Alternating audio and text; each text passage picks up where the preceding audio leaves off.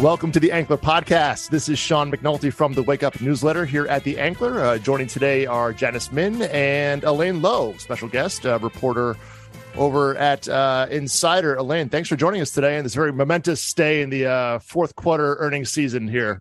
Yeah, it's the succession season, apparently. Thanks for having me. Little did we know. We had Iger on to Vince McMahon, and now we got Reed going on. So, it never ends here, it seems like, in the executive chairman suite, I guess, is the new hot seat in Hollywood. Well, is that the new title for everyone in town? It's the new coveted, I'm still there. I'm still here. Yeah, did not going anywhere. I mean, I guess that'll be Iger's title in 2 years, I guess. We can kind of put that in writing now. Yeah, I guess, well, let's start with that, Elaine. So what was your take on, besides the earnings stuff, we'll get to in a minute, but just the succession of it all? What was your takeaway on that?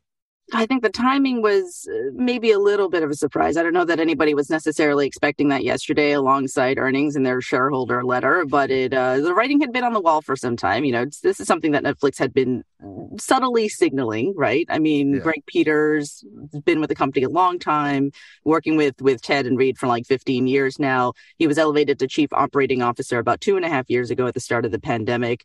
Went through, I think as they call it, the trial by fire, and then started more prominently appearing on these earnings calls as of a couple of quarters ago. And I think that was something that made people go, hey, what's going on here? There's this guy, usually very, very low key, but he's getting a little more screen time. Could this be Reed easing him into the seat of co-CEO? And then naturally the actual announcement came yesterday.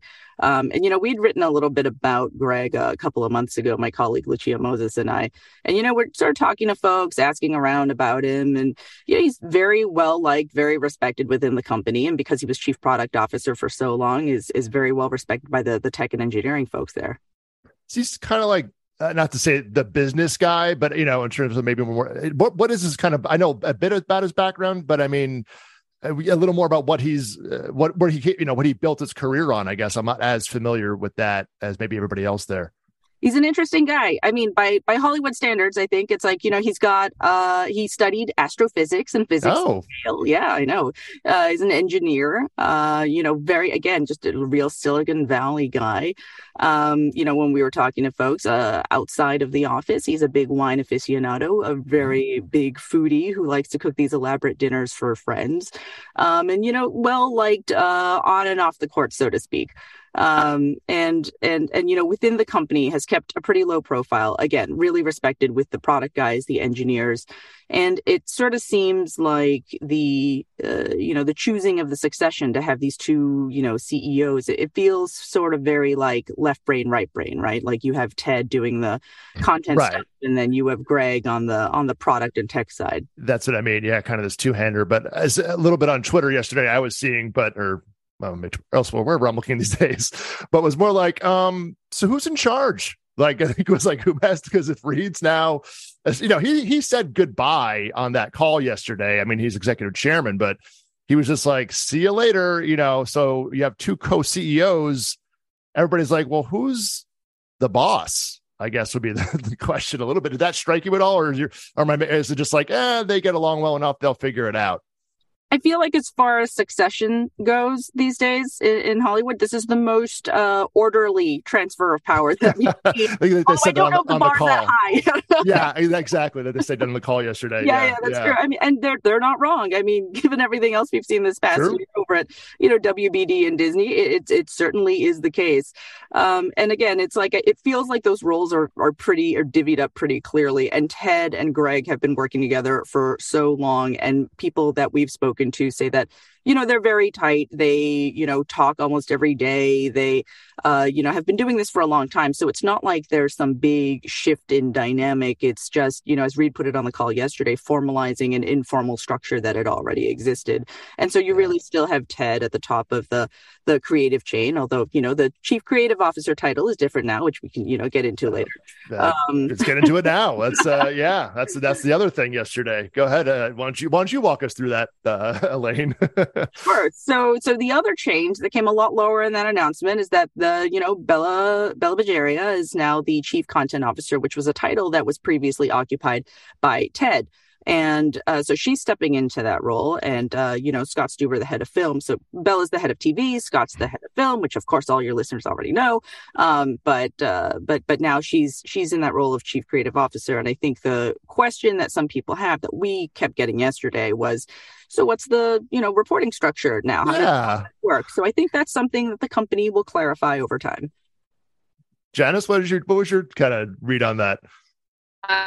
Well, I learned this, Sean, reading your newsletter this morning. The sort of title changes for the two top creative executives, but you, like Elaine said, you made the point, like, details TBD about, and is chairman of film higher, lower than chief content CCO, right? CCO? Yeah. Or are we just? I mean, so that all seemed a little bit fuzzy. I can tell you what I'm hearing, which is that Scott rolls up to Bella now, is what I've been told, but the company does not comment on formal reporting structures. So, in terms of official capacity, again, we'll just have to wait for the details.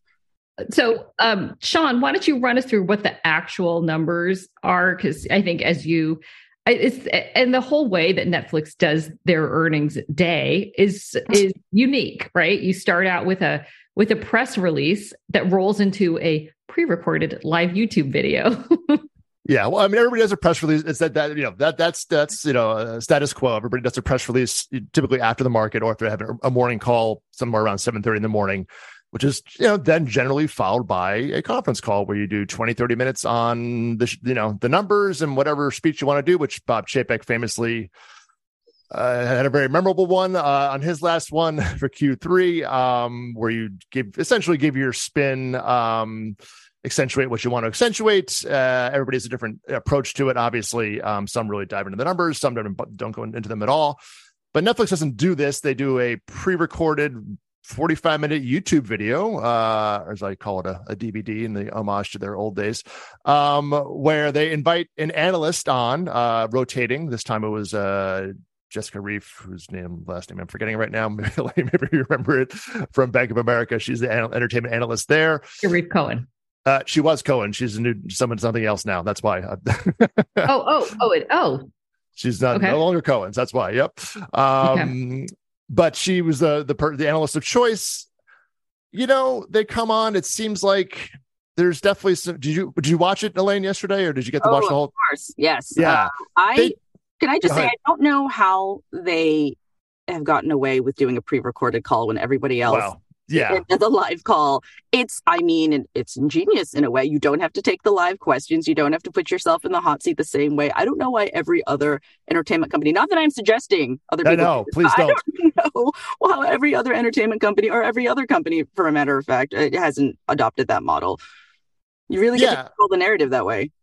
Oh yeah. I mean, it's, and but it's also like, some things seem like stage, where Reed's like, why don't you tell us about the comparison to Hulu, Greg? And then it's like, oh, good, as if he just thought of it or something. And it's just like, they're not good actors. Oh, no offense, guys. You have the CFO putting, the hand prop from Wednesday on his shoulder, which is fine for levity, but it's like, what is this? And what is, more importantly, what is this doing? Do you find these at all helpful, Elaine, and add any insight into? To have the Wednesday hand on the shoulder, eliminate. No, but, I'm not going to begrudge them. They're fun. I probably do. No, of course. I laughed in my newsletter this morning. I'm like, a little levity is always nice. I'm just saying the format of this thing. I'm like, guys, why even bother doing it? I don't know that I really get, anybody ever gets anything out of this. And the analyst coming on doesn't seem to be asking, when you hear analysts on other calls, which you listened into, they're asking real pointed questions, and ones that, most people like, hey, you said this thing, what about this? Like, there was no question about, why aren't you releasing ad tier numbers? That's a basic question everybody's asking them. And she asked a broad advertising, how's it going, question. And it's like, it's embarrassing. It's a little embarrassing. I'm like, you want to ask them a real question. Maybe there are no preconditions, but it just seems like a no-win for everybody. I don't know. Sean.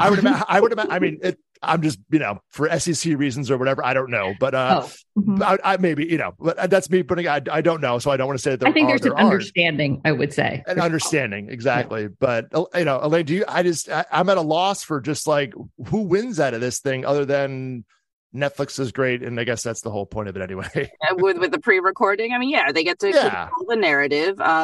And it sort of evade some of the, if they want to, some of the more granular questions that you get when you're, on a Disney call and Bob is getting a question about something, drilling down on some revenue detail at theme parks or something, right? Like you get to sort of not have to address those more granular things. But I do think it's interesting when you watch these pre-recorded calls, there is a path that seems to be charted, right, in terms of the conversation. And I think that itself sometimes can be illuminating as to like, this is what they want to highlight. This is where they want to go.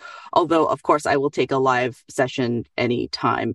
And also and this is so far off tangent, but I will say I used to cover retail. And I think something that Starbucks did was really helpful. They would actually have live transcription that would happen at the same time as the call, which, I mean, A, is great for accessibility, right? And B, is like, you actually get, it just helps so much with the reporting. So I would just like to plug, if there are any IR people listening, live transcription is a lovely feature on these earnings calls. Elaine, you've been covering these for a long time. Under promise, over deliver. Again, they haven't done this in a little while. This year has certainly not been the case. Subscribers are now at essentially 231 million globally. They 7.6 or 7.7 million ads. Essentially, they were saying 4.5 million, so almost 40% greater. Revenue was about on. They were a little bit over 100 million over, but what's 100 million when you're making 8 billion a quarter? The stock was up 7%. The one thing that was interesting to me, Elaine, was the net income, the profit was just 55 million, which is really low for them. It wasn't really mentioned. Their earnings per share also missed by almost 2/3 of what they were estimating. So that's why the stock didn't pop. Last time it popped 14%, 7% is, it's nice to have, but it wasn't like a major stock pop for the subscriber count that they hit and for the revenue count that they hit. But that net income, the cash flow was good too, I should say, very healthy, but that net income was interesting. But they do generally make a pretty decent profit every quarter, even in fourth quarters. And this one was barely nothing. Elaine, did that stand out to you at all? Or am I just, or is that not a number to really think about, do you think? I think the number that people are still extremely focused on are subs, because they have made that the number to highlight for so long. So as long as that number keeps growing, I think people respond generally positively, because obviously we all saw what happened last year, probably about 9 months ago, when there was a sudden, loss in subs. Like that was the big headline again, because that's the thing that they've chosen to center on. And now they're trying to pivot to more revenue and profit and all of that, as their growth has plateaued, and they're trying to sort of jumpstart it with the ad tier. I think it's still been positively received because of that, and also because obviously of the Succession news, which was the larger headline yesterday. Yeah. But even, we talked a lot about it, but, the strategy is not changing here. There's nothing, it is a change in, Reed. It's a formality at best. But it's not like, oh my God, it's not Chapek to Iger. It's not like, or even Vince coming back at WWE. It's like, as you said, it's the least dramatic change of regime we all can kind of, think of currently. But I just wanted to point out, because I think that there are things we can read into his appointment or retention. Like I'm just, pointing out some things that were in the story. Elaine co-bylined that he led Netflix's expansion into Asia. He's been behind the company's push into gaming. And I thought this line was interesting, that he is, what is the word? He's reasonable, hyper rational, that he is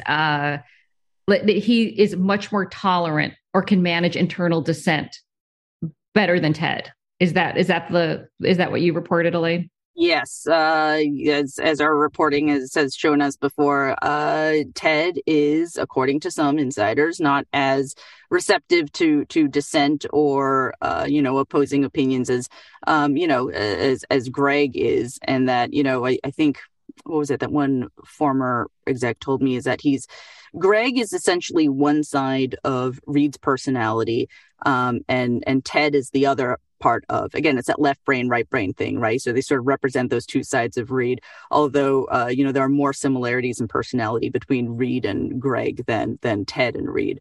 So that's sort of the personality rundown that we got on Greg. And yeah, he was instrumental in the expansion into Asia, which is, what he's largely credited with back in, I think 2015. And, he's been leading the way on gaming and ads, which are, again, these are the potential two major revenue drivers for this company, whose paid subscriptions at $15.99, $16 a month has largely plateaued, especially in the US and North America. So, Greg is the guy who's going to be responsible for really leading Netflix into this next era of profitability. Well, I think a key line in your story is that it says Greg Peters played a key role in getting Netflix's creative execs on board with the ads business, which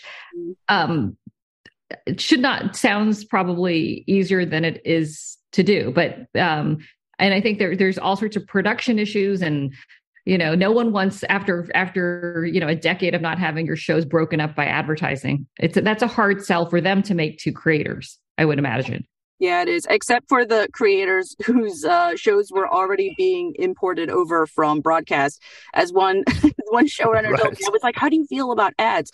And they were like, listen, my show already had ads in it. You can just put them back in because they were already written around that act structure. But yeah, you're right. I mean, it's like there's a whole generation of writers, right, who have been developing shows purely for streaming, no act breaks. And it's like, where do you suddenly put all of this in? I by the way, I don't know if you guys are, but I am a basic with ad subscriber myself on Netflix because I wanted to get the full. Wow, you're the one. I downgraded. Yes, I found you. I was curious about the user experience, so I downgraded from my regular subscription and that, and I was like, okay, like it's really not that disruptive of an experience because it doesn't come in like increments. It's just like you get the 1 minute ad, at least in my experience. You get the 1 minute ad before the whole show starts, and then you maybe get like one or two others in between, and it's really not that bothersome. Yeah. No, I did the same thing, and then I'm on pause right now because Netflix with ads does not work with Apple TV devices. Oh, I didn't know that. I was aware of that. Really? That's That's I've written it a couple of times. I mean, Apple TV device. It's not. It's maybe I think best at 10% of the that streaming device market. I mean, it's not Roku or Amazon Fire, but it does not work on Amazon if you have an Apple TV Plus device, Apple TV streaming device. So that's why I was like, well, then I'm not paying for this right now. So keep me posted, Netflix, when you sort that out. And Disney ad tier was also not working. Disney was not working on Roku when they launched as well in December, their ad tier. So that's a bigger issue because of Roku's penetration in the streaming device market. So little caveats of this business. Yeah, exactly. The consumer's always the loser in all these changes. Oh, go ahead, Jess. Sean, just go through also, you had talked about your favorite subject, ARPU, in your newsletter, also about what that revealed about the cost or the revenue per user in these areas where Netflix is growing. Right. And actually go back to just pick up on Elaine's thing about the U.S., where the third and fourth quarter were the first 2 quarters, as far as I went back, and I went back to about 2014, that did not grow revenue in the U.S. So revenue has stopped growing in the U.S. As of the last 2 quarters, and it's dipped, a few tens of millions of dollars, which is really not much, but that growth has, and that's with the price, the price changes and everything like that. And now with the ad tier coming in, it's going to go down probably even more because ARPU includes that as well. So back to that importance of the Asia Pacific region and other regions, it's like that's going to even become more important, and maybe more Greg's expertise, is going to be a little more handy coming in the future here as a co-CEO. And then otherwise, so the U.S. ARPU was down, which it dipped. They've only released that number for the past 4 years, Janice. They haven't done that prior to that, so we don't have numbers before the end of 2018. But that was the first dip in ARPU outside of 1 quarter in early 2020. So that's also kind of something to note, which will probably, again, keep going down because of the ad tier. In Europe, Middle East, and Africa, that was the region of greatest growth, actually, which is not unprecedented, but certainly was notable. But you don't know where it's coming from. Netflix is investing in a lot of original production in Africa. They don't talk, that's never been talked about on the call, certainly, or in any earnings call and any earnings release. But that ARPU is down also, and the prices in Africa are lower than the ones in Europe, which are higher. And also the ad tier one also went up in 10 European countries. So again, you had the ad tier going to the ARPU there, which also went down quite a bit. And that's unrelated to currency exchange, Jenna. So, it's not just because the dollar is so strong and that kind of stuff. It's definitely, they're going to be making less money from subscribers they have over time in these two big regions. And that's, if as long as you keep growing subscribers, that's great. But if you don't, then that becomes a problem. Elaine, did anything else come out of Elaine for you out of that kind of, Sums it up well. I mean, and that's the thing, right? More subscribers at lower ARPU seems to be the track that they're on. And, to tie this back again to the Succession announcement yesterday, I think both, the elevation of Greg and also, Bella and Scott's new titles are really reflective of the revenue strategy that they're pursuing, because it's obviously Greg is the guy who's been overseeing this huge ad tier push, and that's one of their priorities now. And I think the fact that you have Bella as chief content officer really underscores the significance of TV over film for the service. And I mean, and that's obviously a trend that's been happening across the industry as we've seen the proliferation of these streaming services. But those two things just really seem to serve to underscore, okay, ads and TV, that's where we're at, which is kind of funny when you think about it in just broad terms, because it's like, okay, so we're back to old school TV now. I get it. Right. The company that was known before. Yeah, as they said on the call too, we're really breaking the mold here. But as the company who was famously no advertising ever is now like, oh, the future of this business. I know. And they said in a very broad statement, but up to 10% of their revenue in quote unquote several years could be from the ad tier, which they made $32 billion in 2022. So it's it's a $3 billion a year business that they see at some point. Richard wrote about the New Yorker profile of Bella, yes. And just sort of, and in case you missed the anvil getting dropped on your head repeatedly, they're a global company, and you can see it now as it kind of ties into the we're so global, like our chief content officer flies all around the world to every single location, and oh my god, we're so global. And Richard made this point that was clearly what they were trying to get across, and that whole idea of formats that can travel from one place to the other. Yeah.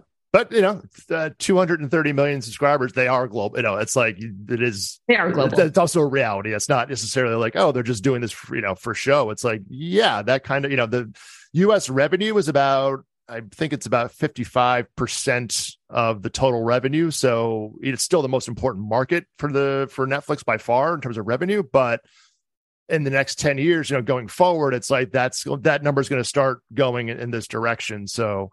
And I guess the one other thing we should talk about is password sharing, which is coming up sooner than later, Elaine. So they said, by Q1, so we're talking by end of March, they didn't really they were a little light on these details still for something that's going to happen within the next 8 weeks. But as to what is this going to roll out in the US first, so they've been testing in Latin America, as we've kind of people been writing about for the past year or so, but it's coming soon. And they were not hedging their bets, but they would definitely be like, you're going to see some view counts start to go down because people are not going to be able to access their borrowing accounts. So therefore there'll be less people watching Netflix, but they think those people will sign up eventually. So that those numbers will return eventually. But what was your take on the password news yesterday, Elaine? My take is that I'm going to have to buy my mom her own account now. I mean, no, they've signaled this for some time as well, the crackdown on passwords, right? And again, this is like ads, something that they remember at one point when they were like, share your password, go for it. And they were encouraging it. And now it's like, we got to tighten our belts. We want to see a little more money coming in from this. So, I mean, it doesn't surprise me, but I'll be curious to see what the actual opportunity is, in terms of how many people are actually going to sign up, for additional accounts or additional profiles. I think there's like an incremental bump or something that you have to pay for if you're still doing it through somebody else's account. How big of a revenue driver is that versus sort of the optics of like, this is not the company that it once was, where it's just like, hey, share your password, we're fun, we're cool, we're hip, but yeah, I don't think it's particularly surprising, but again, I don't know how much of a revenue driver it's going to be compared to ads. Yeah, Netflix is becoming its own parent. It's got ads now. It's got cracking down on the password. You were cool, man. I like college Netflix. Where's that guy? But yeah, their numbers that they had in the report, they say there's over 100 million accounts that they think are up for grabs, or at least that are quote unquote borrowing globally. So that's that's almost 50% of their current paid subscriber base. So if they can convert, as I said in the newsletter today, 20% of that's their whole growth from 2021. That'd be 20 million people. So even if they don't get everybody, if they can add that many accounts, and I'm sure they've done the math on it. I'm not bothered to go into it that in depth about what the upside is. And again, we also, as you pointed out, Elaine, we don't know what the charge is to add people on. And I'm like, again, this is happening, and it seemingly sounded like pretty soon. And I'm just like, it was not a lot of details on this that I would have thought maybe, I don't know, maybe my expectations were just might have been asked on a live earnings call. May have also come up had it been if Elaine and I had a chance to ask questions, finally.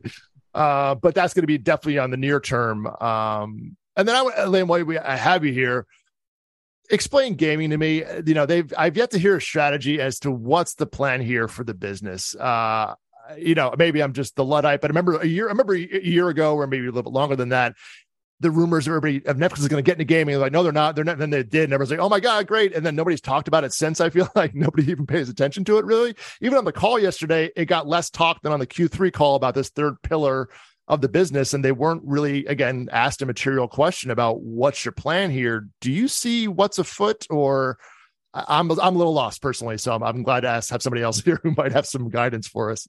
So the official party line is basically, it's something that they're exploring, right? It's not going to be as large as their main business, which understandably, but it feels like there's always this constant tempering of expectations, right? When it comes to gaming, because it's like, they're not going to be, who creates Fortnite. They're those guys. Yeah, those guys. They're not going to be, it's like Microsoft and Xbox, right. and all that. Activision, It's supposed to be like a nice add-on. They're not the next EA. And so I think that's what we've been seeing, sort of this, like, the initial push, and obviously the acquisition of Night Studio, which means that they are, serious about it. When you look at their job listings, which we take a look at from time to time, it's like they are still steadily hiring in the gaming department. They're always looking for, software and product engineers and things.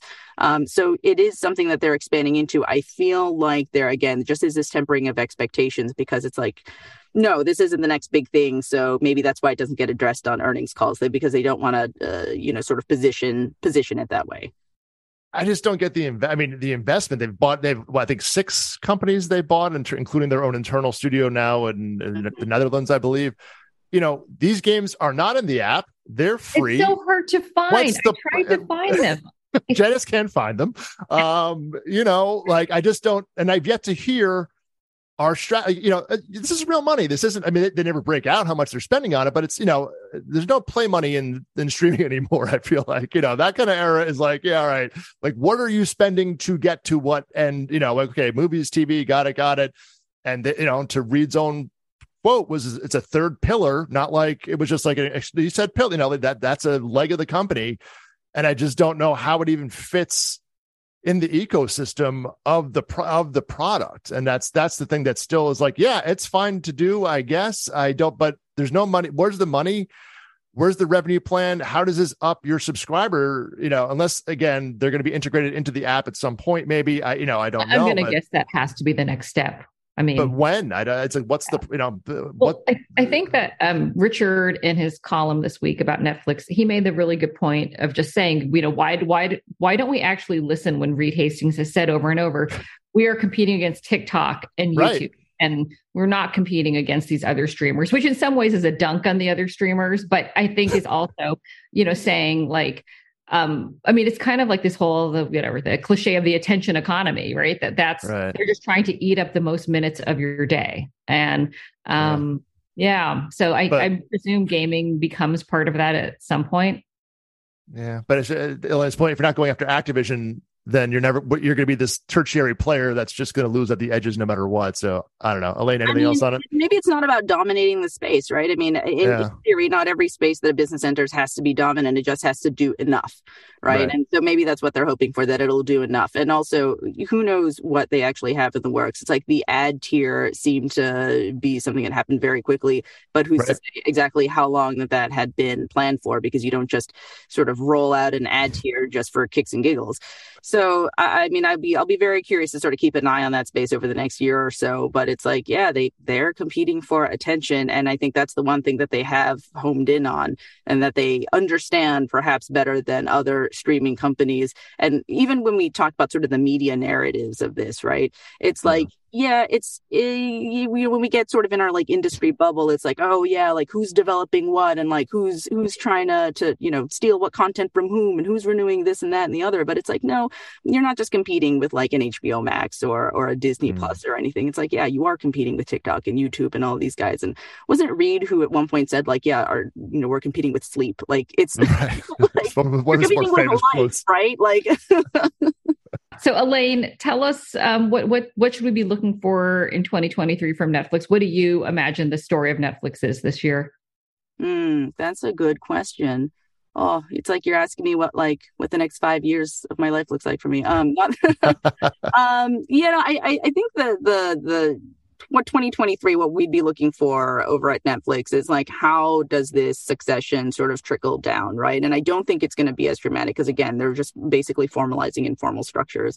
But I would be very interested to see, within our bubbles, like what the impact is on like development. Like if you're looking at like, do film decisions, does everything roll up to the chief creative officer now? Like, how does green lighting work? We've seen from what I've heard from folks inside is that there's been a sort of a pullback, right? In like the green lighting power that Netflix once touted as their thing of the diffusion of power.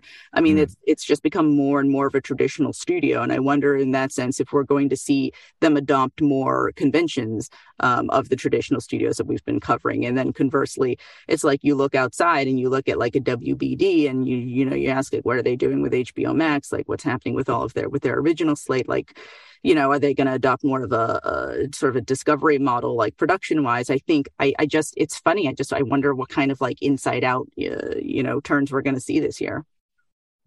Yeah. And I just want to add, Richard made this point in his column that like, as much as people slag the quality of the programming on Netflix, they did this sort of thing that's harder and harder to do in entertainment, where they created like these mass events that like Harry and Meghan, Dahmer, when the Wednesday dance, like that, these were things that like everybody was talking about. And it's really hard in entertainment to have something that everybody's talking about. Everybody is not talking about Tar. Like, and even the HBO show that was buzzy this week.